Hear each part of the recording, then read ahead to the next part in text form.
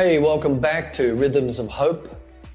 You know, if there's one word that I'm hearing constantly, it's uncertainty. And there's reasons for that, because there are so many unanswered questions that people have. When is this going to end? What about my kids' education? Will I still have a job? How am I going to pay my mortgage, my rent, my car payments, and 100 other questions that seem to be unanswered. And people's lives, at least on a personal level, seem to be out of control. But you know, if there's one person that had the monopoly on unanswered questions and a life out of control, it was our good friend Job.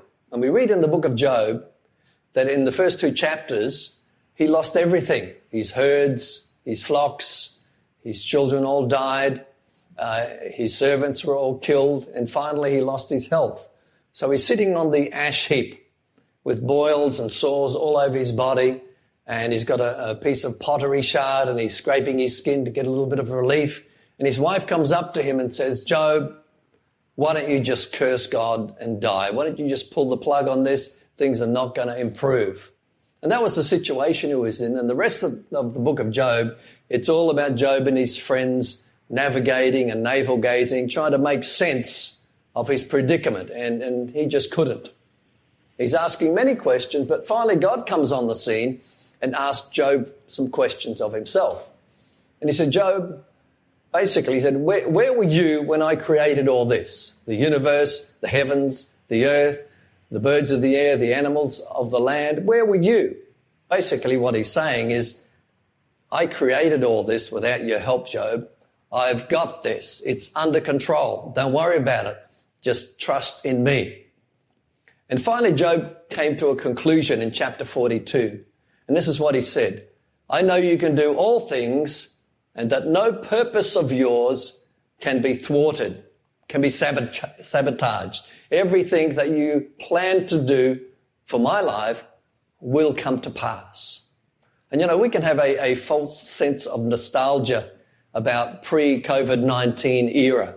You know, the good old days. We wish it was like that before. And Job probably thought that as well. I wish my life was like it was before.